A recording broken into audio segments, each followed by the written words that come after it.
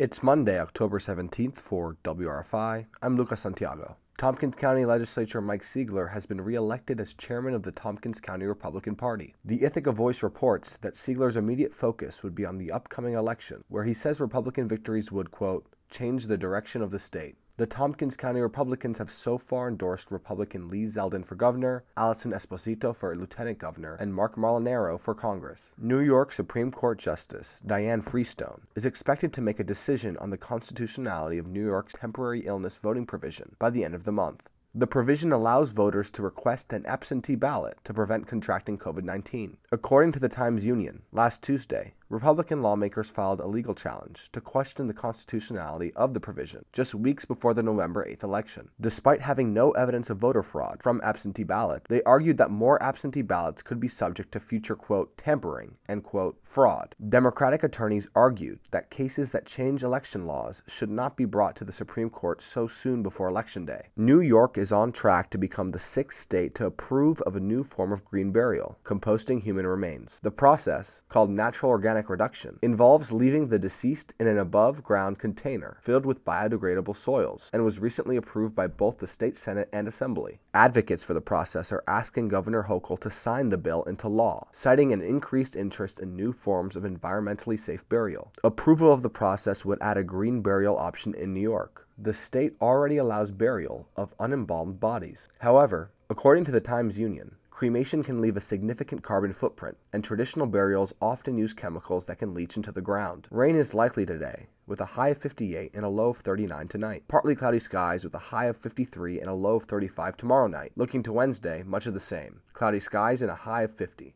This is WRFI.